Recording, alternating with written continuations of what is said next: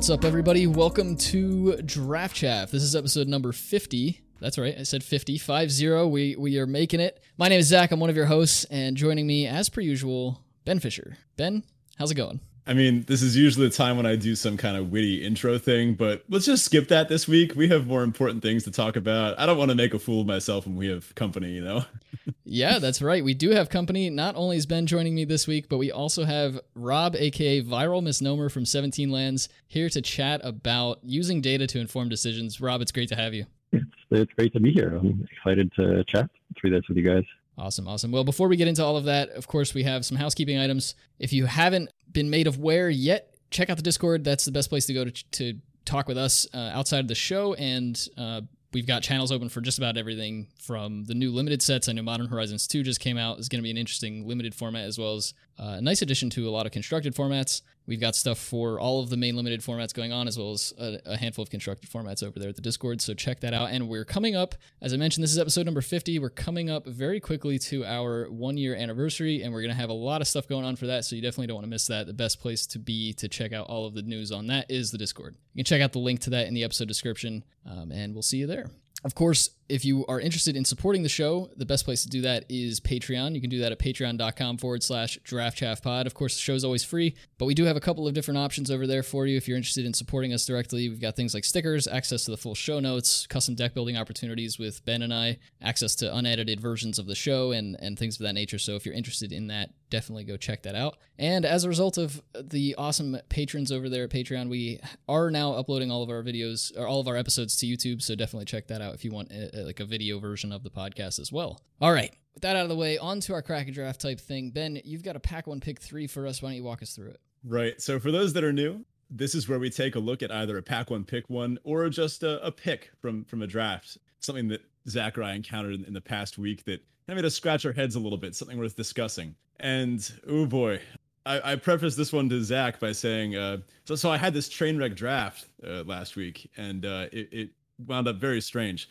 I wanted to kind of break down what went wrong. The deck finished 2 and 3. It was a mess, and I heavily attribute that to my messy draft. I first picked Rip Apart. Solid, good stuff. There wasn't anything particularly interesting in the pack that was worthy of note. I don't love first picking a 2-colored card, of course, but it was just by power level the strongest pick in the pack. I felt pretty okay with it. Second, I was happy to see a Heated Debate in the next pack. I snapped that up, and I'm looking to be some kind of either red-white aggro or potentially one of these, like Jeskai control-y decks that could potentially make use of Rip Apart in later game. Pack 3 is where the wheels fell off the metaphorical train. Wait, trains have wheels, right? Or yeah, they have the kind of like the, yeah, but you know what I mean. They have like the weird things on the side. Okay, wheels on the bus. That's the saying, right?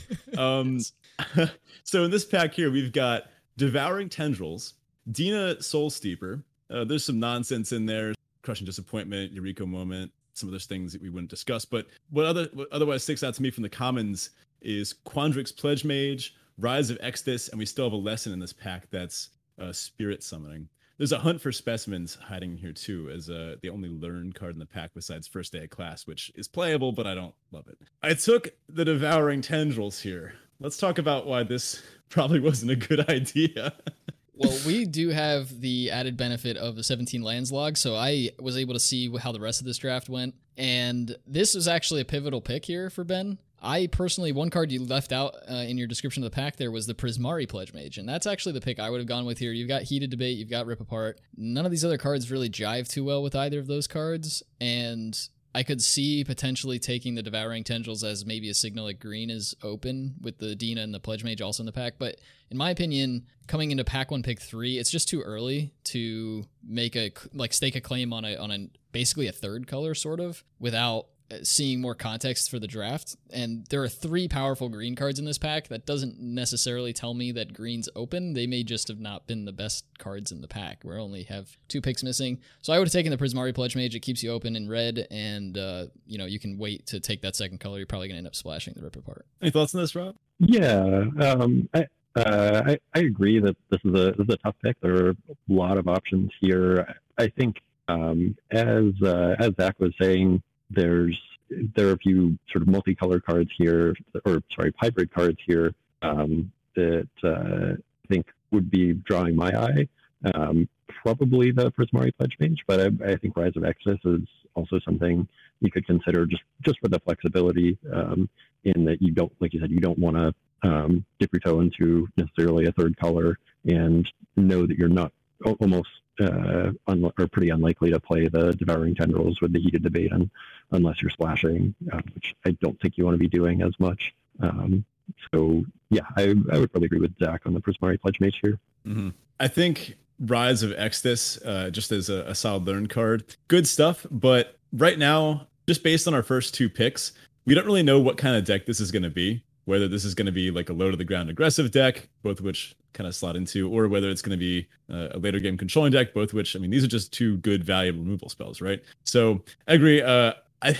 Admittedly, what was going through my head here was that this is a power level signal to me. So what I think I was thinking about was this has told me that the people to my right weren't super interested in a good rate green removal spell. And I think this was a bad use of kind of like expected value reasoning. I was thinking that, well, maybe green is going to end up being open and then I'm okay taking a pick here on Devouring Tendrils. But it is pick 3. I don't think I should have been speculating that early. It's a little soon for that. However, sometime before this format ends, I do want to draft the fabled red-green deck, which I just don't think works. And I have actually seen the 17Lands data, and it confirms that it has an awful win rate compared to everything else. So someday I want to try it, but this was not that time.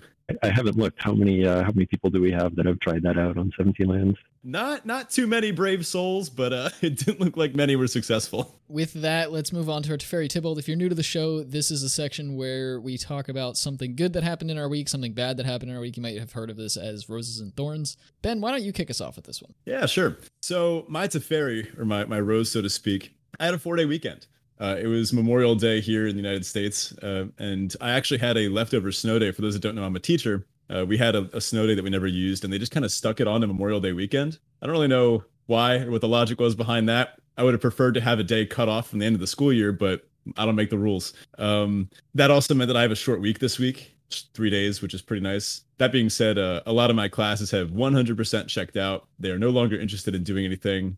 I had my seniors hooked today for the first 20 minutes because we watched a clip from Mad Max and we're analyzing the trajectories of like the stunt bike riders and trying to figure out at what exact time they'd have to drop grenades on the rigs and everything. It was really cool. And then we started doing the actual physics and like they fell asleep at home because, you know, it's tough. But anyway, it's still a fun time having a bit of a short week. My Tybalt this week. Oh man, it was a saga. So I had one of the worst, most scarring encounters with a bug I've ever had in my life. And I consider myself a pretty naturey guy. I like bugs, but this house centipede, some people know them as silverfish. They're these things that crawl around in your house. They look horrifying. There was a card that looks kind of like it recently. What was the 3-mana 3/1 that got landfall +2/+2 from Zendikar Rising? Oh geez, you're taking me back 3 sets now. I don't know. Tunneling Geopede? It's a Geopede, right? It was some kind of, they basically looked like that. And the one that I had in my house was that big. So this thing, I managed to like, it fell into my sink as I was brushing my teeth, like from the sky. And it made like a plunk as it hit the sink. It was horrific. I managed to like flush it down the drain just by throwing water on it. And then it crawls back out. Like it thinks it's some kind of Terminator or something. It was horrific. One of the worst experiences of my life. Hands down, would not do again. And I usually like bugs, so this was rough for me. I guess your house spider's not doing its job. Didn't last week? I think your Teferi Tybalt involved a massive spider in your house. Well, my theory is that the bugs in my house are unionizing, and that they've decided to rise up against me because I've always treated them with respect. But I guess I must have swatted at a fly, and the union didn't like that. So respect on the bugs for teaming up, but I can't wait to switch apartments. That's all I'll say. Anyway, what's up with you this week, Zach? Yeah, so my Teferi was that given that it was Memorial Day this weekend in the U.S., as Ben mentioned, I had a pretty sweet vacation. My wife and I went up to New Hampshire to visit her sister, and then basically all of like the Northeast, like New England area is covered in really awesome mountains. So we did a ton of hiking, went out there to do some landscape photography and stuff. It was really, really fun. I'm like, I guess I'm an amateur hobbyist photographer, so I enjoy doing that sort of thing. Got some really cool photos of the White Mountain National Forest. We had this one hike that was like 3-ish miles, and it was a mile there was 1,000-foot elevation gain in 1 mile, and then it was like a plateau for a mile, and then back down that 1,000 feet for the last mile. Wow. So it was a pretty fun hike, a little bit rigorous, but not like backbreaking or anything. So it was really nice. And at the top of the mountain that we were on was this massive lake that they call Lonesome Lake. So it's just like in this like caldera in the top of a mountain. It was really, really nice. A nice view. My tibble this week, though, is that we got up. So that whole weekend was supposed to rain. It was supposed to rain like Saturday, Sunday, and then late Friday evening. And our plan was to come back home Monday morning. So we got up there on Friday, and because it was supposed to rain Friday evening, we thought, let's get in early. We'll do one hike Friday afternoon, and then at least if it rains the rest of the weekend, we got one hike in. So we get to this mountain. We're going to this place called Artist Bluff in New Hampshire. It's another beautiful view of a lake. Overlooked by this big rocky bluff on the side of a mountain. And we get out, and I realize I left all the SD cards for my camera at home. So my camera's just useless, which was really disheartening because like 90% of the trip was to take photos, and kind of hard to do that without a camera that works. I ended up getting some decent shots on my phone anyway, but it just felt bad. And then as I was like packing up my camera stuff to leave in the car, I realized I also left my hiking shoes at Hannah's parents' house because we stopped there on the way up. So it was just like a nightmare all around. I just forgot all the important stuff. But the trip ended up being okay. And then the next day it wasn't raining, so we got to do another hike, and I managed to run out and get an SD card. So I salvaged the rest of that trip. But yeah, I was not happy when I first checked that out. Nice. Well, for our visual watchers, I can show off some of Zach's photography. It's quite good. There you go. Check that out. Wow, that was gorgeous, right? But thanks. Yeah. That was... yeah, I love this picture. It's gorgeous. Is this the caldera, right? Yep. That was that one. Very nice. It's good that phones these days are decent alternatives compared to flip phones or nothing. You go back far enough. Absolutely. Yeah, and one of the biggest things, at least for landscape photography, is having a wide-angle lens. And a lot of phones nowadays do have those added. So yeah, for sure, they've come a long way. But how about you, Rob? How was your week this week? It's been pretty good. For me, for the Safari, I think the thing that was best for me was being able to launch a new feature on the site. So we haven't made it super public yet, just released it within the Discord. But for doing drafts on the site against a model that's been trained against all the draft data that we have from our users. So a chance for people to run through practice drafts without burning through gems, which is exciting. And so it's been good to see people's reactions to that, see what feedback people have, the impact it has on the site itself to make sure it's not going to bring everything down or use too many resources. So yeah, that was one of our Patreon goals. So it was good to hit that a little while back, and then been working on it as much as I can to get that out since then. Yeah, really, just a really cool feature. I was really excited to see that was released in the Discord there. Very, very cool. Yeah, it'll be interesting to see how it evolves as we add more sets and things like that. So yeah, a lot of cool stuff to come on that. On the other end of the spectrum, for my Tybalt, we had a bit of rain here this past weekend, and my wife and I moved into a new house about a year ago that we knew was quite a fixer-upper. But this weekend we found out that the roof definitely needs to be replaced ASAP. Had some water leaking in, not too much, and thankfully the rain held off. But never good to hear something dripping inside your house, especially not in a sink or anything like that. Yikes. Definitely not. Yeah, that's less than ideal for sure. That resolved pretty quickly. I mean, just seeing the hard work you all do on 17 Lands, I hope you have that same skill with house repairs. Learning YouTube helps a lot. That's true.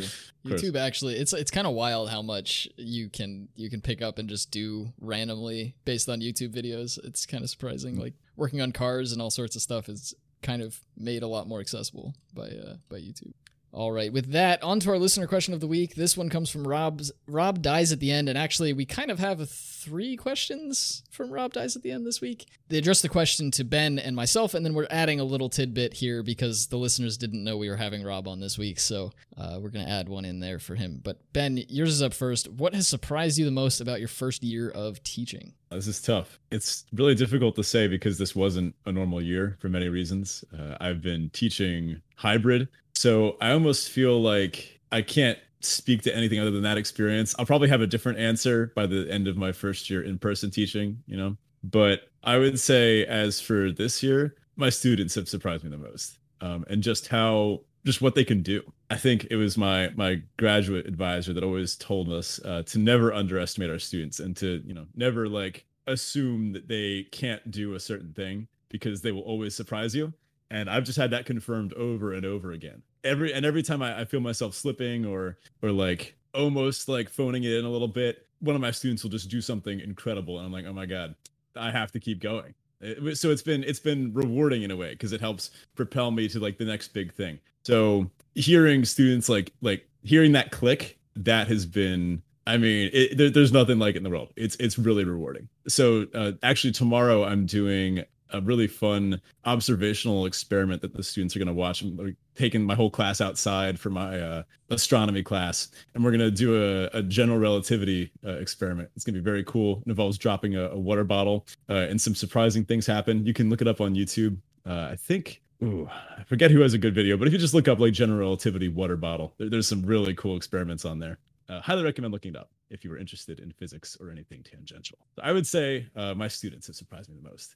Part 2 of this question is for Zach. What has surprised you the most about your first few months of your new job? And also maybe for people, what is that job? Yeah, so I'm in the DevSecOps space, meaning I work with software infrastructure for a living. And the new job that I am in now, I used to be a site reliability engineer for Nielsen. They do data analytics and collection of data for all sorts of different things in media. In fact, your targeted ads that you get on Instagram and Facebook and stuff likely came from data they collected. But I moved to a different company called Boxboat. They are a DevSecOps consultancy. So I work now with clients, basically learn what needs that client has, and then do my best to either give them suggestions on how to fix it or fix it myself for them. And I'd say the most surprising part about that has been just how different other companies' problems are and how easy it is to work in a group that doesn't actually have its own product.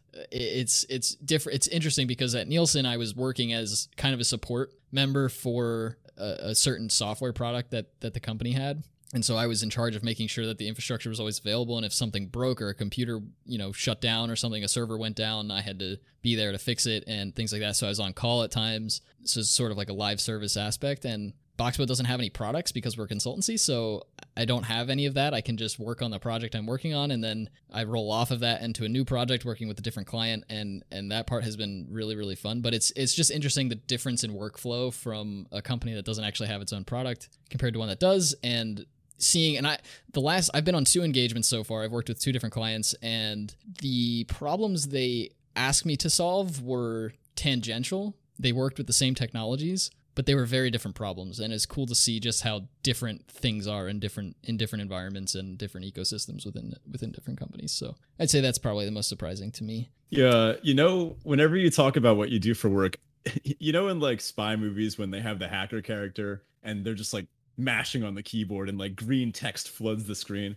Yeah. Yeah, that's kind of what I picture you doing. It's not at all like that, but okay. That's what I see. So I'm pretty sure that's right. If you want that experience, go to hackertyper.com and you'll get exactly that. It's lovely. Yeah. I picture you just on HackerTyper all day. Yeah, not so much, but that's fun to think about, I guess. I kind of wish I was there just mashing keys all day. That'd be. Have you ever had to hack a mainframe in your work experience? I have never touched a mainframe. No, I used to work at IBM, and they're a big mainframe company, or at least they used to be, but I have never actually had hands on a mainframe before.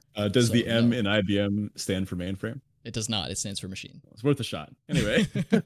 All right. The third part of this question, which we're sort of injecting into this for Rob here, is what is the most surprising thing that you've experienced running 17Lands? The the obvious thing that jumps to mind for me is just how it's taken off. The fact that we have thousands of people using the software every day, people who click through the advice against Windows of don't install this virus on your computer to just be able to access their data and contribute to the data for the community, and just the number of people in our Discord, people who are passionate about the data, willing to help out other people who want to use the tracker, use the software, teach people data science skills. I never would have imagined 2 years ago that this would be where things are. So there's been a lot to learn along the way, along with all that growth, which has been good. Oh, I'm kind of sorry you have to see some of my drafts. I assume every single draft that gets sent to you like kind of check mark and approve, and it goes past you. So I apologize for that. That's exactly true. My work. That's a pretty good segue into our main topic today, isn't it? Yeah, so as you know already, we have Rob, aka ViralMisnomer, here from 17Lands, and the goal of this episode is to walk through using data to inform decisions properly. We've seen a lot of stuff on the interwebs and the Twitterverse and all of that since 17Lands has picked up so much of people not necessarily using the data to the best of their ability or to the best application that it could be used at. And we wanted to Ben and I both have a small statistics background, but we wanted to try to walk through proper data usage and a lot of the different things that go into actually applying the data you see on a site like 17Lands to your drafts and limited, and then also just kind of life in general. There are a lot of different ways you can apply data even in your daily life. So we thought there was no better person to have on the show besides the one who runs 17Lands in the first place. So of course we wanted to get Rob. Thanks again so much for coming on. We're really, really excited to have you. But for the listener, why don't you just give us a quick breakdown, like who are you? A little bit of background on who you are, maybe what you did before 17Lands, what brought you to create 17Lands, things of that nature. Just a quick little intro. Yeah, I guess sort of by trade, I'm a software developer. My background is mostly in data engineering. So I'm more. There definitely are better people that you could bring on to talk about how to use the data. My background is more in how to manage the data, but definitely have experience with how to use this data properly and have a intimate understanding of what all the caveats are and things like that. But yeah, I enjoy writing software, been playing Magic for a while now. Started, I feel like same story as a lot of people, played when I was a kid, took a decade off, and then jumped back into it a little bit after college with some roommates, and fell in love with Limited, and just really wanted to, when I saw that Arena had this sort of data available, really wanted to be able to see what we could do with it. And so, started 17Lands in the Lords of Limited Discord, got a few people to give some feedback on the initial version of the software. Just at that time, it was full of people maybe, so nothing significant in terms of sample sizes, but people were enjoying the draft replay functionality and just being able to keep track of their statistics, and slowly built up from there. So yeah, it's been a good ride since then. Yeah, that's awesome. So just to be clear to listener, 17Lands is like your pet project almost. Yeah. I work on it in the evenings and on the weekends. I have a full-time job outside of it. So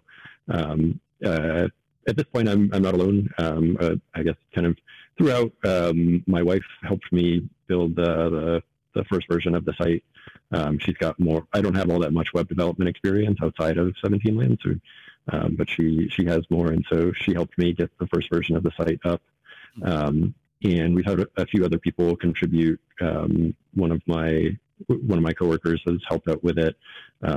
We've had a few other people. There's I think one of the people in your Discord, Hululu, has done a lot of work. He built out the game replay functionality, which has been a huge thing for the site. A lot of people love that. And then obviously we've had people like Sirkovitz, helping out on the data analysis side of things, being a great advocate for the data and for what we're doing. So it's none of us are working on it full time. Everyone's just kind of doing it out of interest and passion and doing it when time permits. That's awesome. Yeah, fantastic. This is, to our knowledge, the only time something like this has ever happened in Magic. I don't think anyone's ever tried anything like this. I don't know if MTGO has any kind of data community behind it, but at least this is the most traction anything like this has ever gotten. Yeah, I know there have been things in the past where people have aggregated certain statistics. I think it was MTG Goldfish a while back would take results from Magic Online and also potentially from like Grand Prix and stuff, trying to formulate or figure out what the constructed metagame was at any given point in time and how those decks were not only doing against each other, but you don't have the same granularity of data that we get from the arena logs. So just nothing like this was ever really possible until now. Yeah, awesome. So before we get into some of the nitty gritty, so to speak, we wanted to get to know you a little bit more. So I want you to think way back. What is the earliest Magic the Gathering experience you remember? Some kind of like kitchen table play, or you said you started when you were a kid, yeah? Yeah, I was probably in middle school at the time. A friend of a friend had a bunch of cards, and I think he just brought them over one day, and we started playing with them. Knew nothing about the rules other than the very basics that you needed, and I'm sure made up a whole bunch of stuff on the fly, and we spread it to a few other friends that we had, and had maybe half a dozen people who would play in giant multiplayer games with terrible decks and terrible mana bases and just the biggest creatures you could find, shove them in there because numbers are good. But that's the original Magic for me. Yeah, if it costs a lot of mana, it's got a high power, high toughness, it's got to be good. Sometimes I miss the days before I knew how the stack worked. Those were simpler times. Kind of staying in that time period or that era of your career with Magic. We're curious, what was your favorite Magic card? It was it was around the time of Prophecy, I think. Prophecy, Invasion, that I played as a kid, and sticking with the theme of big creatures. Is it Avatar of Might? It was some green rare that was like, I think it was like for 10 mana for like a 10/10 trample or something that cost less if your opponents had more creatures than you. So a potentially cheap way to get out of a big creature. It had trample too, I think. That was the one for me. I feel like I should look this up and give the people more accurate details. Buddy Scryfall. I got it up. Yeah, we got 6 green for an 8/8 Avatar. If an opponent controls at least 4 more creatures than you, Avatar of Might costs 6 less to play. Trample. Yeah, that's solid. I got the general details right, but none of the specifics. I would be terrible at the what's the game they play on LR of guessing the cards by the name? Oh, Stump Louise. Yeah, let's Stump for a guess. Yeah. Well, I think it's more the vibe that matters in the end. Big beefy green creature. Of course. So, kind of on the similar route, how would you describe your Magic play style in a single word? A single word. Yeah. I guess assertive, maybe.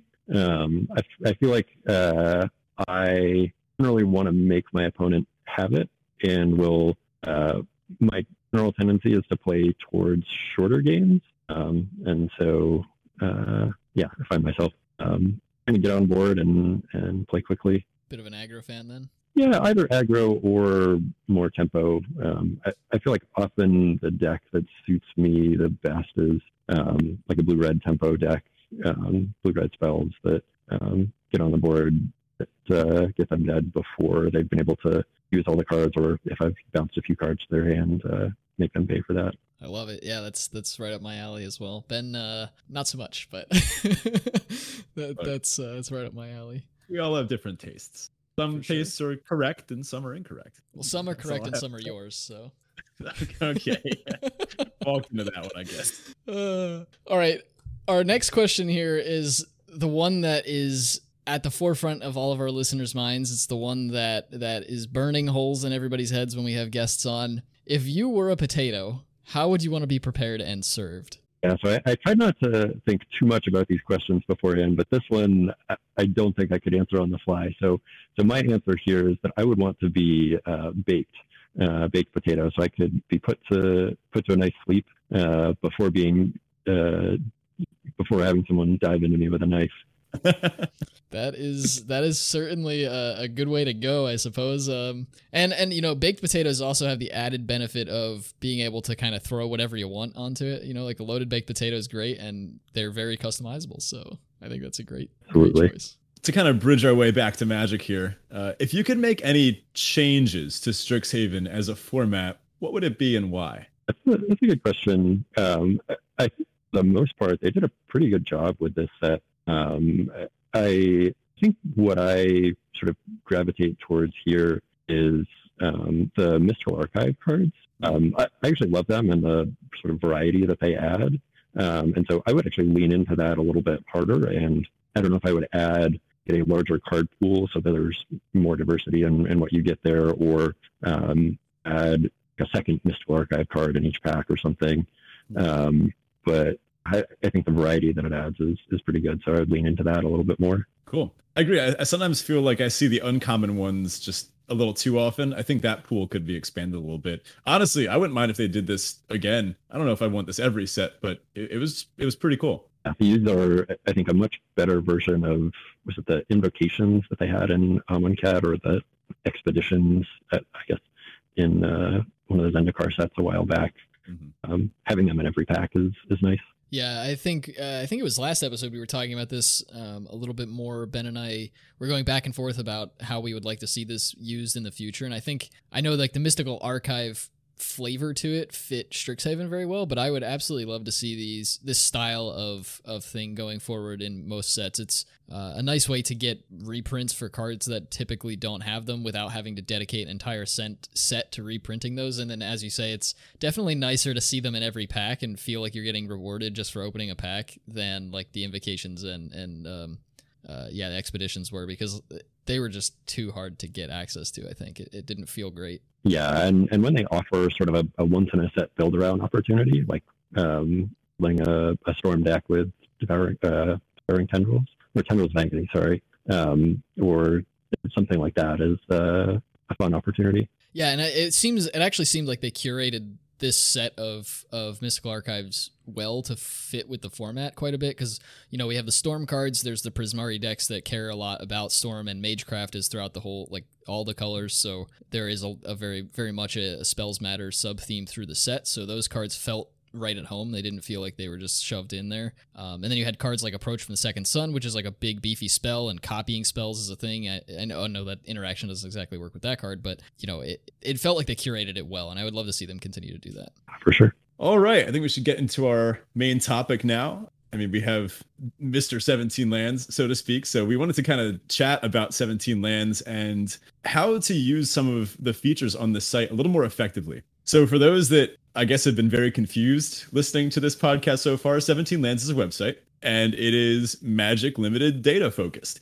So we are huge advocates of it here on the show. We use it all the time. We've recommended it to many people. And some of the bigger features of the site that we've chatted about before are the ability to see draft logs and kind of like share a draft with other people. It's what we often use for a Cracker Draft type thing even, as well as kind of see some of the card ratings and win rates and other certain things. That is what we're going to delve into more today. We've kind of realized that the future of Magic Limited is data driven. I think this has become a bigger idea recently. I remember seeing one time on Magic Twitter, there were some pros arguing about whether or not, like, I think it was Cram Session was a pick in a certain pack. And then someone just like posted the 17 Lands data, and they're like, no, look, I'm right. And I remember seeing that, like, whoa, this is a pretty significant turning point in Magic's evolution. So how did this take off? What kind of propelled this from just being, I guess, your pet project to now this thing that I'd say the average limited player knows about? Yeah, it's a good question. It's like, having been involved with it for 2 years, I don't know that I can pinpoint a time when I would say that it took off. necessarily. Like there's oftentimes the way the growth has looked has been kind of slow, steady growth. I think at first we were adding maybe one or two or a couple of people a week using it, and then one thing would happen. I would publish an analysis where I think the first podcast with a mention was the Lords of Limited podcast, when back when bot drafts were the only thing you could do on Arena. They mentioned it, and a number of their users started using it. So we got a big jump then, and also a little bump in the growth rate. And then we would sort of add more users, get another analysis. Sirkovitz got involved at some point and started posting some of his analyses, which have just continued to go on and continue to get better and better over time. And that just sort of kind of slowly add more users. And then I think probably the biggest step function in our users was starting to be talked about on limited resources. Obviously the biggest podcast in the limited space, so has the most reach, and getting endorsement from them of doing something valuable, I think has brought a lot more users in, a lot more legitimacy. But like without any of those previous steps, the next step wouldn't have been able to happen. So it's been more gradual growth over time, I would say. Awesome. Yeah, I mean, it's not very surprising to me, at least, that this is something that eventually caught on. I know you're saying it's not really like an overnight sort of thing. And I know as a consumer of content and like being someone who just uses 17Lands and doesn't actually work on it, it kind of seemed to me like it happened overnight, but I know how that can definitely be misleading. But it's not surprising to me at all that it took off, because it's basically what limited players have wanted for a while, given that we had a lot of data aggregation in the constructed space for a long time. We had tournament results for a very long time. We've had like aggregating results of different archetypes for quite a while, and that just hasn't happened in limited because of the different nuances that are involved. So it's really cool that not only were you able to do this, but obviously off the back of Arena actually exporting logs that are usable and parsable and things like that. And so that's kind of the main feature that we obviously look at with 17Lands, like that raw data that we can just go look at. You do have a number of different, as you said, a number of different analyses and different articles being posted on the site now as well. But all that data is just there for us to go look at, which is awesome.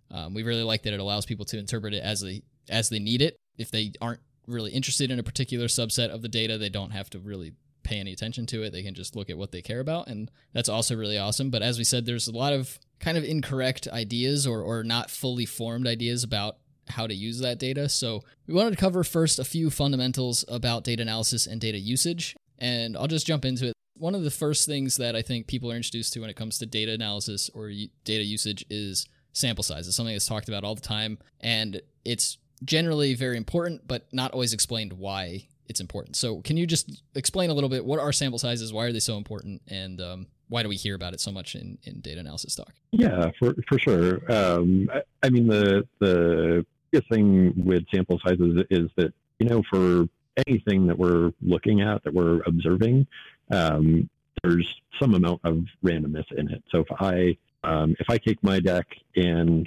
go 7-0 with it in Mythic, it's not necessarily that is the best deck ever. There's Magic is a game with random chance, and so I may have just drawn well. My opponents may have gotten flooded.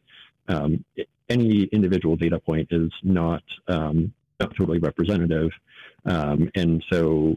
But as you add more and more and more data over time, if you're looking at things that are similar and have multiple observations of them, you can sort of hone in on what the actual likelihood of winning for a given deck or card or whatever it is that you're looking at might be.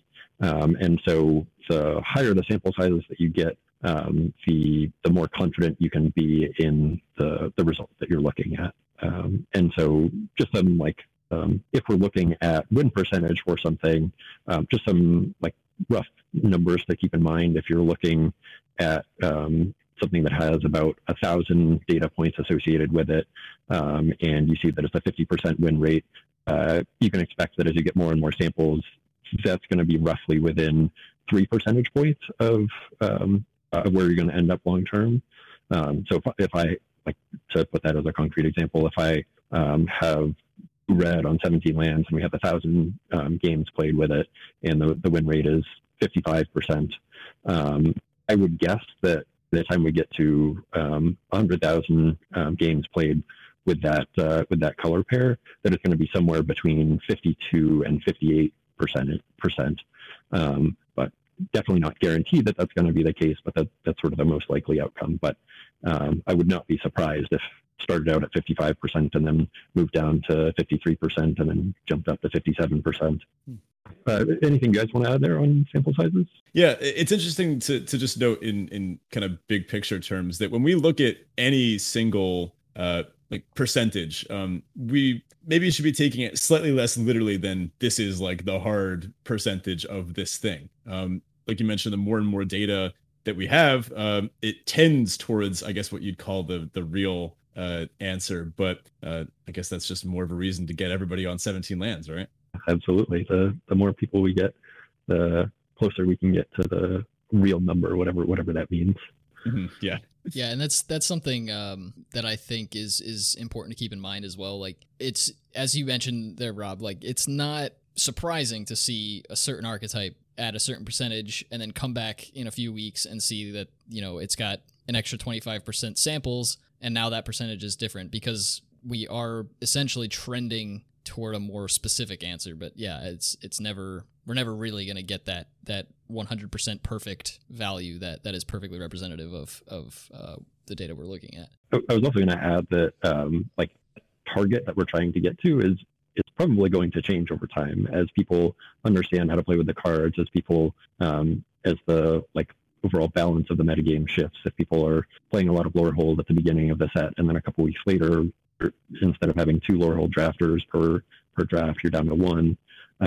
Like, that target win percent is gonna shift. So it's tough when you have a moving thing that you're trying to track, along with having to deal with the variance of any individual match. Yeah, that's a great point. And I think a lot of newer limited players don't necessarily think about that aspect of limited, but there is, you know, at least when I first started playing limited and I heard about a limited metagame, my thought was deck A versus deck B and how the two of those match up against each other versus all the other decks in the format. But there's actually like a different metagame that's taking place while you're at the draft table, right? Where you and drafter 7, let's say, of the 8-person draft table are both drafting the same color pair. And now you have competing individuals working to build the best version of that deck as they can, and you're obviously taking resources from each other. So there's a bit of a metagame there to understand, like, based on the cards that I'm seeing, you never want to sit down at the draft table and force a specific deck right out of the gate, but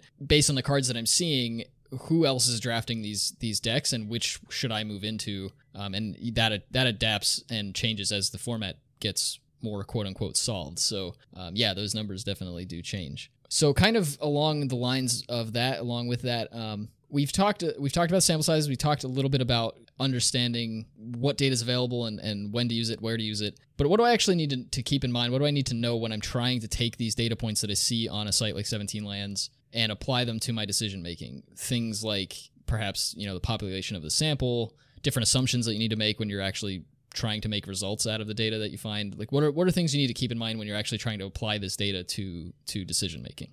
For sure. So this is one of the things that I tried to think about a little bit before hopping on the show, and outline some points here and realize I basically outlined the scientific method. So the way that I have it outlined here is, first you want to ask a question. So maybe your question is like, what's the best card to, or what's the best card in Strict Haven? And then really I think you want to get a little more specific on there. So dive deeper into what it is that you're really trying to ask. Like, maybe instead of what's the best card, maybe you're trying to ask what card that I pack one, pick one will lead to the most wins. So get specific about what you're trying to learn from the data. Then go out there and look at what data is actually available. So I think we'll talk about this a little bit more, but if you're using 17Lands, there are various win rate statistics that we can look at. Or maybe you're not actually interested in performance. Maybe you're interested in how people are evaluating the cards, and you want to take a sample of all the tier lists that people have and look at the card that's highest rated among all of them. Just sort of understand what you can use to answer your question.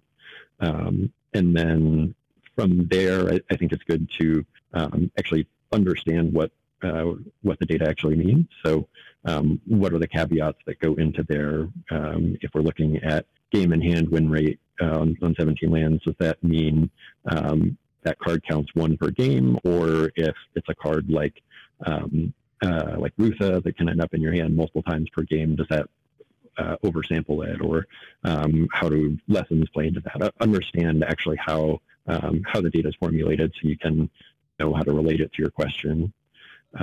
Then another important step is to form a hypothesis. So before you've actually looked at the data, looked at the sources that you think might yield an answer, take a guess, take a stab. Maybe it's mascot exhibition, or maybe it's one of some other mythic in the set or something.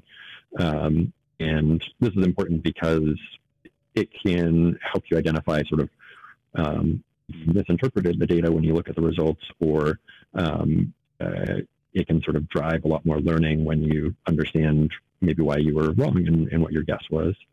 And then once you have that hypothesis, then actually jump in and dive in and look at the data, see how that compares to your hypothesis, and think about the results and what that actually means and what you learned from it. So a lot of process goes into trying to use the data properly. Obviously, you're not going to do that for every decision you're trying to make, or every argument that you're trying to make. Just judging by the sheer number of posts I've seen on Twitter or Reddit or wherever, where people are just pulling out a number and they use the same number every time. Not going through all of that, but I think it's important to really understand what argument you're trying to make with the data. And I actually really like the way you laid that out, because it does pretty nicely mimic the scientific method, and I don't think that's accidental, really, right? There's a reason that general science, and Ben, you can talk a lot more to this than I can, given your background, but there's a reason that the scientific method is set up that way, and I think, most of the scientific studies that are done are really about data in and of themselves as well, so it doesn't surprise me that these two kind of mirror each other so closely. Yeah, Zach alluded to this, but my background is in astrophysics, and I think that this is perfectly mirroring the scientific development of ideas in physics and other sciences too. In fact, Zach, we got to jot this down. Let's have a show sometime about how we can apply the scientific method to learning about limited. There's a bunch of physicists that listen to this show, so I think that'll be a fun thing to do down the line. Sure. But anyway, yeah. Now, kind of along the lines of some of these incorrect ideas that we often see floating around, let's just rattle off a few real quick. First of all, does win rate equate to pick order? For example, if I see two cards and one has a higher overall win rate, I should just always take that, right? No. Next question. No, I mean, like I said, you can take that piece of information to sort of inform what you're doing, but especially in Magic and the drafting portion, once you're more than maybe two picks in, there's probably I could actually probably go in and look at this, but no two drafts are ever going to be the same. So by the time you've seen 2-3 packs of cards, have made a couple of picks, you're in a completely novel situation. And so you don't actually know what the win rate of card A versus card B is in that exact situation. As much as I would like to get every player on Arena using 17 lands, even still, we would never get enough data to be able to answer those sorts of questions. So there's going to be all sorts of caveats that come in, whether it's the color pair that you're in, the synergies between your cards.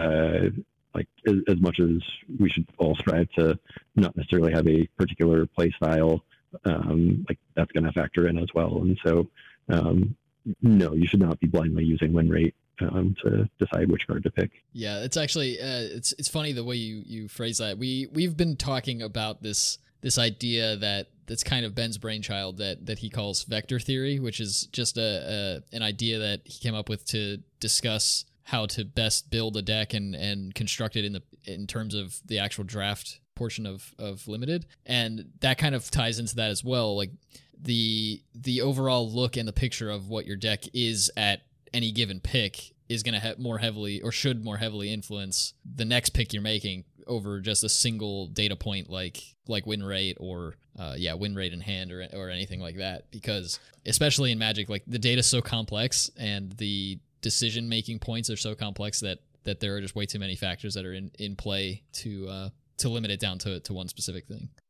That being said, I would be lying if I say I haven't tried a draft or two where I solely base it on the win rate just to see how it goes. But I would not recommend doing that as a long-term strategy. I'll have to fire up the 17Lands draft sim and give it a go in that, so I don't have to test in a waste safe the gem. environment. Yeah, then you're not wasting gems. Yeah.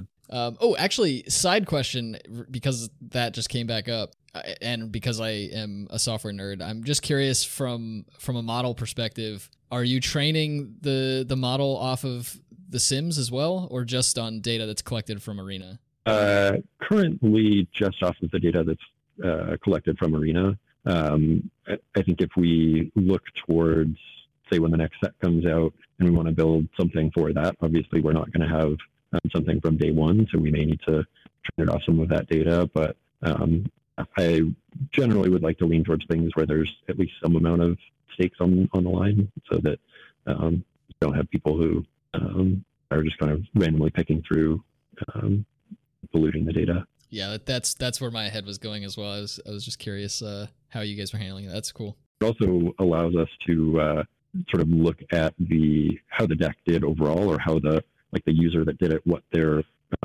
overall performance is, what their win rate is, or what their rank is, so that we can, if we're trying to build better bots, and better is what better means is like that's trying to draft the best deck, or is that more closely mimic human behavior, or what? But if we're trying to mimic something that builds a better deck, then you want to be able to incorporate that win rate data as well. Sure. So I have a side offshoot question. Do you have a plan in place for when the 17Lands site gets too smart and starts to take over more things than just the Magic Twitter? I do not. I do not have a big red button to hit to turn everything off. Maybe that should be my next project. God help us all. Anyway, what's our next question, Zach? Yeah, so next, kind of along with the win rate equating to pick order, does a specific color pair having the highest win rate mean I should force that color pair? What's your goal? If your goal is to win, you might actually get away with it for a little bit of time, but generally, I'm an advocate for leaning into something but not forcing. So no, just because Silver Quill has the highest win rate for now, actually I don't know if it still does, doesn't mean that I'm trying to do that every draft. Yeah, we just anecdotally we had a member in our Discord who was kind of, this is something we saw a lot more with the bot drafts when we didn't have in-person drafts, but you could kind of force different archetypes because the bots didn't prioritize good cards in those archetypes. And we saw that kind of happen with Silver Quill recently, where you could kind of force pretty solid Silver Quill decks repeatedly. And we had a listener in the Discord string a couple of trophies together with Silver Quill, and I was like, well, they may have adjusted the bots because I just went like 1-3 with a couple of Silver Quill decks. I think for at least a little while, I think Rakdos was actually the color pair that technically had the highest win rate on the color performance page. And that data only updates once a day. So even if we had people going in and forcing it, it would take a little while for you to course correct to something that has a better performance than forcing Rakdos every time. Yeah, that's actually really interesting. I didn't know that. I think it was a sample size of 1 or 2 drafts. I was going to say that I would expect a small sample size with an absurdly high win rate or something like that. But just wanted to flip it back to you. Are there any other kind of irksome misuses of data that you frequently come across? Anything you've been dying to get up on a soapbox and scream about to the world, like, you're using it wrong? I don't know. It's a good question. I mean, I think the biggest thing that I have noticed at some points is people just misinterpreting what the data means. And so sometimes that was a matter of telling people, hey, scroll down to the bottom of the page and read the FAQ. More recently, there were some things that came up where it was not actually clear from the FAQ, and so I built out a page that gives more clear definitions for everything that's going on. But yeah, I think that's sort of the best that I can do is try to point people towards understanding what's there. Yeah, I don't have the bandwidth to pay attention to every little thing that people are trying to assert from the data. But yeah, definitely this card has higher win rate, so you should pick it or you should include it in your deck. Is the most common one that I think makes me and a lot of other people off. Yeah, and that's a great mention there too to the listeners. If you have come across data on 17Lands that you just don't really know what the terms mean or things like that, check out the FAQ because that's huge. Very, very good explanation. And then, yeah, the new pages you mentioned would have bigger or more descriptions there. So if you have any questions about that kind of stuff, check the FAQ out or just Google the different terms because that can be a big deal when it comes to actually understanding what the data that's represented there is talking about. So when looking at the card ratings page on 17Lands, the chart that shows up there can be a bit daunting. There's a lot of different points, a lot of different information there. There are even like multiple different versions of win rates. You have things like card in hand win rates and win rate when drawn or, things like that. So can you break down the different win rate columns, what they mean about a given card? And Sierkiewicz also has a very, very awesome article on this on the site too. So listeners, if you're interested in getting more details on this sort of thing, definitely check out that article. We'll link that in the episode description. Yeah, for sure. I would definitely recommend checking out his article there. Provides a lot of color on why it's important to pay attention to the different numbers here and what the implications of them can have. But yeah, so I've pulled up the site here because I don't have them necessarily all in my head. But yeah, so the first one and the one that we had for a long time was the games played win rate. And so perhaps should have chosen a different name for this because I think it's easy to misinterpret. But this one is the number of games where it's in your deck. So not necessarily cast, because I think that's where the confusion comes from of I'm playing this card, I'm casting it is often what people mean. But that's the win rate when the card is in your deck, regardless of whether you drew it or not. The next one we have here is the opening hand win rate. So this is the win rate for the 4 cards when they are in the hand, the last hand that you've kept. So if you draw a 7-card hand, mulligan, and then put 1 back, it's going to be those 6 cards that you have that you start turn 1 with. The next one we have here is games drawn win rate. So this one is looking at cards that got into your hand sometime after your opening hand, so it wasn't part of your. It was their turn 1 or later.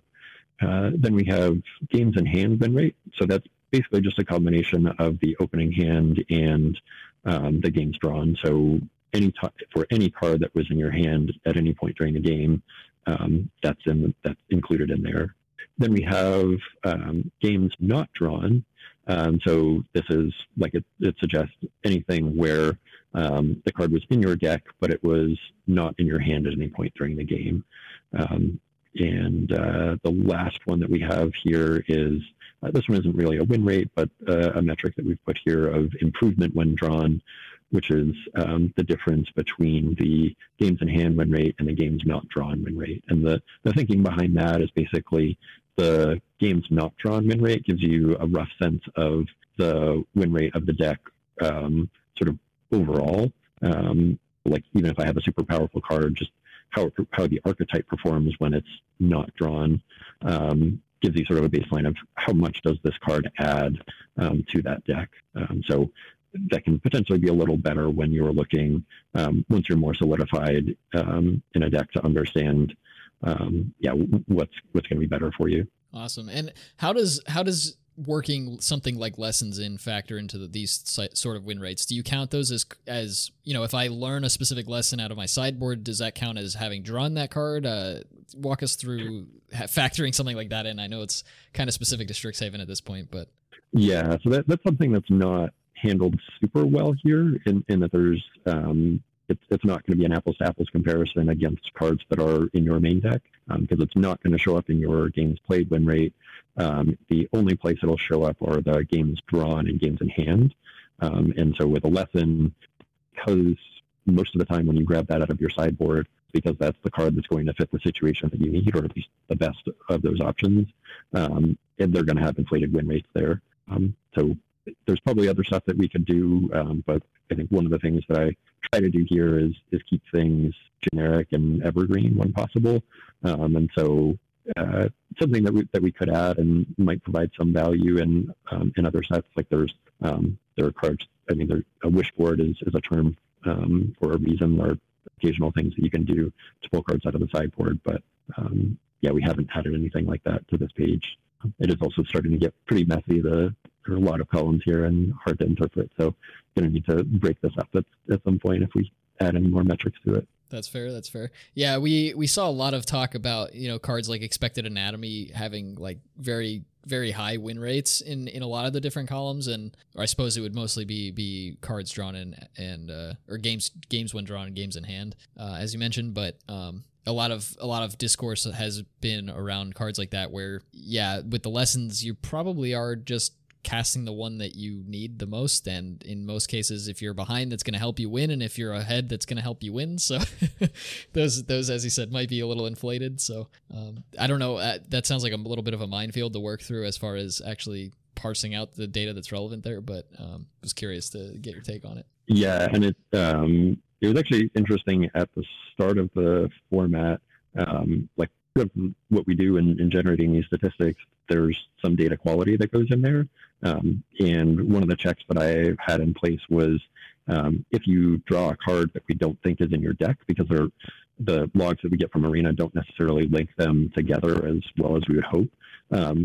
Initially, we thought that was a data quality issue, and so we would just throw those out and not include them in these statistics. But obviously, Lesson's going to throw that for a wrench, because there you're actively pulling a card out of your sideboard that isn't in your main deck. And so when we thought it was something that you can't cast, it was causing things to blow up and us to throw out a lot more data than we should have. So I had to go and update that logic a bit. I think I should take this moment to apologize for the one time that I accidentally main decked a Mercurial Transformation and then won a bunch of games with it before realizing that I had main decked it. I think I may have messed with some data there. I know plenty of people who move things into their main deck to be able to take a screenshot and share, and then forget to move them out, and plenty of people like that. Yeah. So looking at this big table of data, one way that I have tried to use this effectively, we've given some examples of what not to do. I think it's about time we do the other end of the spectrum, right? Is just being very specific and literal, rather than kind of offer these hyperbolic. For example, if I sort by, say, win rate when main decked, Killian Ink Duelist comes to the top. So rather than say something along the lines of Killian Ink Duelist is the best pack one, pick one in the set because it has the highest win rate when main decked, I would say instead, well, Killian Ink Duelist has the highest win rate when main decked. So it's probably a good early pick. Does this necessarily mean that it is better than X, Y, or Z, things with other comparable win rates in other areas? Maybe it's a pack one, pick one, and you've got a Magma Opus and a Killian in the same pack. Then you're like scratching your head, like, do I just take the higher win percentage? I think it's good to look at exactly what the data has told us. And everything else that comes from there, I guess, is the human interpretation side of things. But I think it starts to get muddy when we start saying that the data is saying things that it's not actually saying. Would you agree? Yeah, for sure. And to sort of build on that, like I pulled this up and sort of, and one of the things that we can see with this specific example is Killian, I think right now has like 68,000 games played with a 59.1% win rate. But if we look at Professor of Symbology, which isn't uncommon, so you expect it's been seen in the same number of packs. It's got a slightly lower games played win rate, 58.3%, but it's got 87,000 games played. And so what we can learn from that is that it's got a much higher chance of making your deck, because obviously it fits into more decks than a two-color card would. So yeah, sort of looking at what's there and being understanding some tangential pieces of information can help as well. Yeah, and actually, that example that Ben just mentioned, and Rob, you mentioned an example earlier as well, kind of when you were breaking down the different win rate columns. Aggregating data can be huge as well, and it paints a much bigger picture than just taking a specific subset of data and saying, like, I'm going to apply this to situation X. In this case, when you're looking at the games played, the actual number of times the card has been played or the number of times it's been drafted or whatever, and the win rate when played, you can kind of paint a more interesting picture. Like you said, Professor Symbology fits more decks. The decks that Killian works well in might just be like, he might just work well in a specific deck, and those decks are really good. But can you really play him in too many other decks? I don't know. That data doesn't necessarily suggest that. So definitely good to take a lot of these different data points and different subsets of data and kind of put them together to get a more holistic picture of what's going on.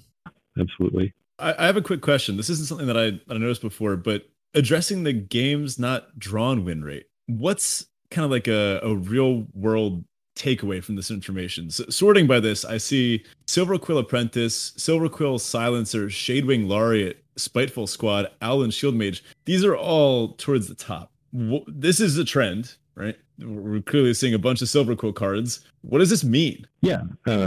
So one of the things that should jump out, like you said, is that these are all white-black cards, and so they're almost only going to be played in Silverquill decks. And so I bet if we go look, their games not drawn win rate of 59, 58-ish%, probably pretty closely mimics the overall win rate of Silverquill.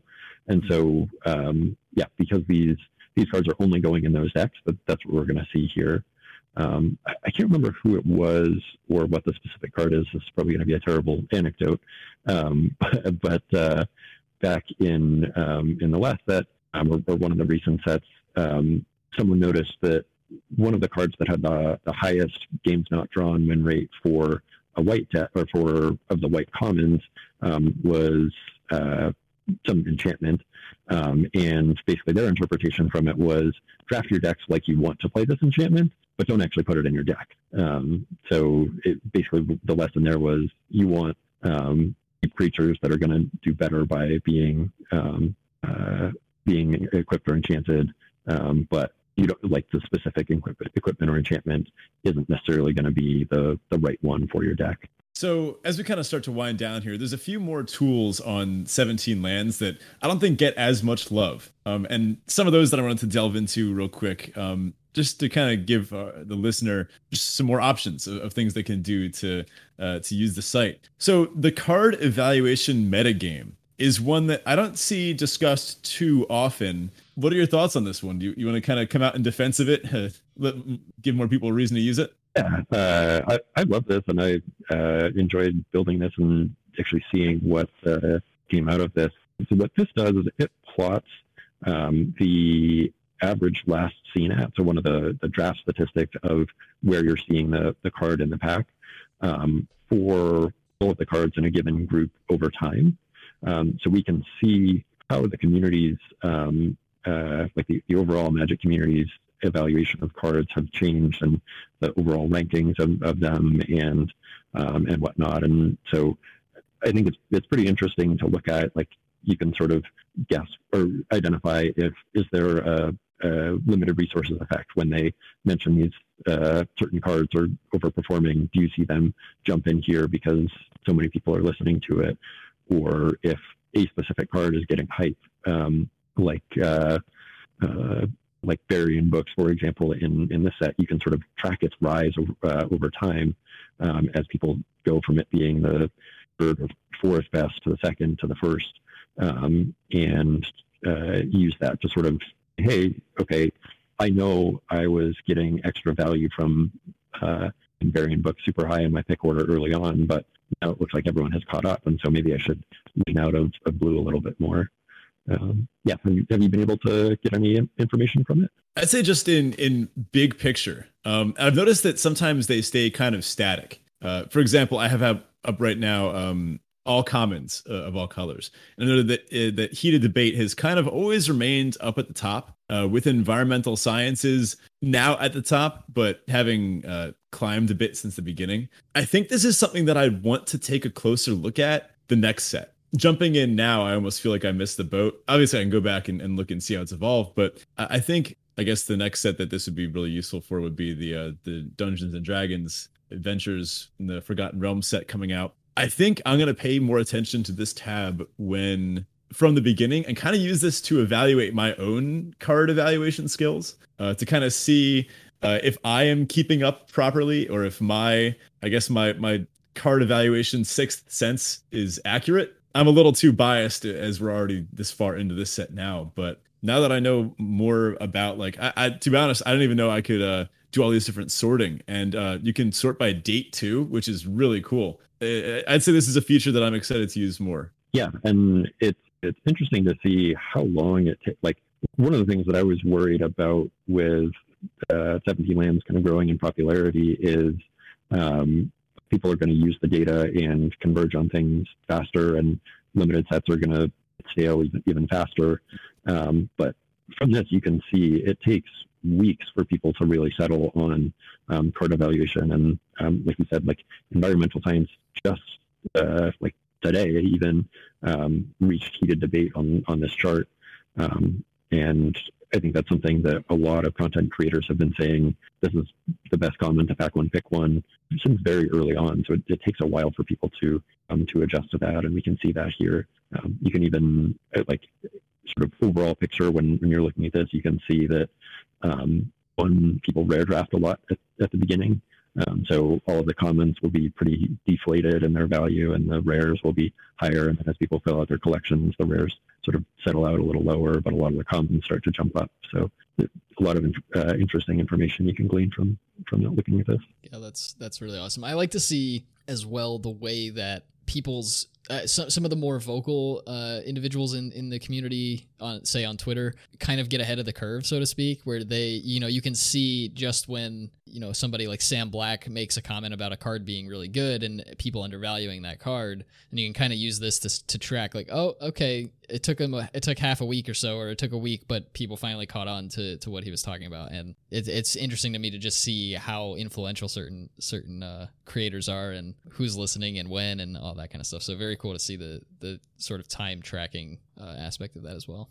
For sure. So we've got one more question here for related to Strixhaven specifically. We've been obviously playing a ton of it and really having a great time. So we'd like to know, just from you specifically, what's the most significant or interesting thing about Strixhaven that you've learned thanks to 17Lands data?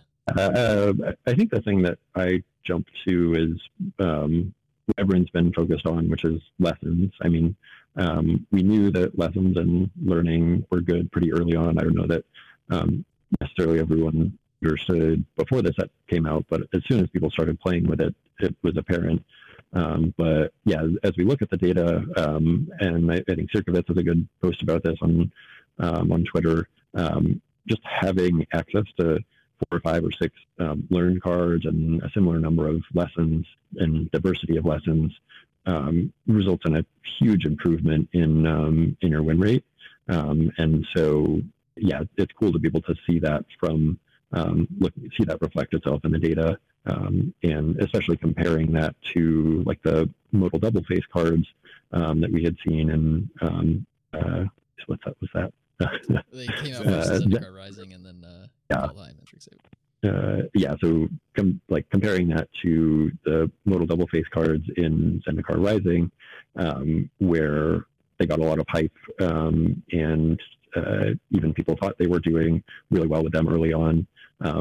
They weren't necessarily doing all that well for the community as a whole, and so interesting to be able to see and compare those headline mechanics across a couple of recent sets. Yeah, I would be interested to see, to go back and look at overall win rates. And I know it's kind of hard to compare cards from completely different formats, but I'd be interested to see how, in general, the modal double face cards that were creatures on one side and lands on another across the board, compared to ones that are maybe creatures on both sides, or creatures and equipment, or things like that. Because that was the big hype with those at first, was that you get to play lands for extra lands for free, or you can cut lands and all that kind of thing. So I'd be curious to see how they fall out in the different formats now that they've changed a little bit. But for sure. At least, what's next for you? What's next for 17 Lands? You mentioned earlier that you have this draft simulator in the works. Anything else? What's big and exciting? Yeah, I mean, there's sorts of stuff that we're kind of tinkering with and thinking about. I'm excited to add more features to the simulated drafts. We've got some quality of life improvements that are coming very soon to the draft viewer. And I think sort of long term, what I'm interested in focusing on is there sort of general advice that we can be giving our users? If someone has played done dozens of drafts in a format, can we start to give them advice of, hey, you're taking too many mulligans, or you often wind up with too many lands in your deck compared to people who have a better overall win rate than you seem to have, or hey, you forced this deck more than or this color pair than you probably should. I'd love to be able to get that sort of advice to people. We don't have anything in the near-term development that's going to enable that, but especially as we get more data, that's going to be more feasible for us. Awesome. Yeah, I think that would be huge. That'd be really, really cool to see. Would just picking your brain a little bit, would you see that in terms of an overlay or just somewhere on the site within like my user settings? I could see, hey, like general suggestions for my user, or do you see yourself developing an overlay for Arena anytime soon? It's not something that's on our roadmap. It's probably more likely, just given my background and abilities, easier to put on the site, but not to rule out an overlay at some point in the future. Cool. Awesome. Well, thank you so much, Rob, for joining us. Really, really enjoyed picking your brain here about some of the data and different aspects of 17 Lands. Anything you want to plug? The floor is yours. Talk about anything that you want to promote or plug or anything like that before we do our final wrap up here. You have a website, right? I've heard. Yes, and yeah, so you can certainly visit us at 17lands.com. Follow us on Twitter at 17lands. But I would definitely encourage people, if you're interested in, especially if you're interested in doing data analysis, whether or not you have a background in it, come join our Discord. It's linked on the contact page for our site. We've got a lot of great people in there who are discussing the kind of public data dumps that we've done. I guess we didn't talk about that actually on the podcast, but not only do we have the sort of aggregations that we think are most useful to people on the site, but I've also been putting some dumps of the raw data of like one row per game that we have. So hundreds of thousands of data points available for you to analyze. And if you're interested in poking around at that sort of thing, or learning how to poke around at that sort of thing, come join our Discord, and get a lot of people who are interested in helping out with that. Awesome. It's also a great place to go if you're having any issues with the software. The whole entire Discord there is very, very helpful. So if you have tried 17 Lands and couldn't quite get it working or something like that, I mean, out of the box, it's quite user-friendly, but if you did have any issues, that Discord is definitely a great place to go. We'll link all of those things in the episode description as well. All right, and of course, if you're interested or you haven't been yet, jump into our Discord. The link to that is also in the episode description. We'll have different things, and Rob's in there as well at the moment. Not sure if he's sticking around or not, but catch him while he's there, I suppose. Otherwise, check out the 17 Lands Discord for sure. And if you're interested in supporting us or 17 Lands, check out both of our Patreons. Definitely huge help there to be able to support either of the two or both or whatever that may be. And at the very least, if you can't support directly monetarily, spread the word, get people using 17 Lands, get people listening to the podcast. It helps tremendously. If you want to reach out to us, you can do so on Twitter. You can find me at Rannick Alfredian, Ben at BetaFish1, and Rob there at 17 Lands. And you can reach the podcast directly at DraftChaffPod on Twitter as well, and email us at draftchaffpod@gmail.com. That does it for us, and we'll talk to you guys next week. So we have a little bit of a sign off. This is the part of the show where if I feel like I haven't made enough of a fool of myself, like during the typical episode, I have just a few extra minutes to really just drive the point home. But today, I wanted to ask a question I'm not sure you even asked yet. What is your handle? What is ViralMisnomer? Not a great story on this. I think it was my Xbox Live handle back in the day, and I think it was something that was mostly auto-generated from Microsoft. So no real story behind that. I guess speaking of naming things, though, fun fact: one of the names that I considered for 17Lands was actually Draft Chaff. Wow. My wife talked me out of it, but it was one of the. I was brainstorming for a few days on what to call it, and eventually settled on 17Lands. But Draft Chaff was something I was considering. That's wow, awesome. That's amazing. I won't go. I think Ben will save the details on how we came up with Draft Chaff for our name for the anniversary episode, where we're going to do a little bit more of a historical look at the show. But thank your wife for us that the name was available. Oh yeah, you would have heard from our very expensive lawyers that we definitely have. But Zach, how did you get your handle name? So Vranik is a name that I thought I made up. Turns out it's actually a character in Baldur's Gate, but I hadn't played Baldur's Gate when I thought I made the name up. So I guess I made it up for myself, but it was not unique to the world. And Galfridian is the last name of a family from Star Wars extended lore in the New Republic era. There's a whole story arc surrounding a kid named Finn Galfridian, and for some reason I really like the name, so I just kind of smashed the two together. Good name. Thanks. Solid. Mine, I guess the quick bit. My last name is Fisher. Beta Fish. I mean, this kind of started as like my secondary account. I would use like Twitter and other things. It was like my secondary Twitter that I did a lot of like shit posting on. So it was like Beta Fish, like my secondary thing. But to this day, I'm not entirely sure how I should pronounce it. Because beta implies it's like my secondary, like not my alpha account, but my beta account. But also, it's not how you pronounce beta fish. Like the fish, I believe, is pronounced beta, right? I've always pronounced it beta, but I'm pretty positive it's spelled with two T's, so it should be pronounced beta. I don't know. I'm not a linguist. What if you come up with a third pronunciation? Ooh, beta fish. There you go.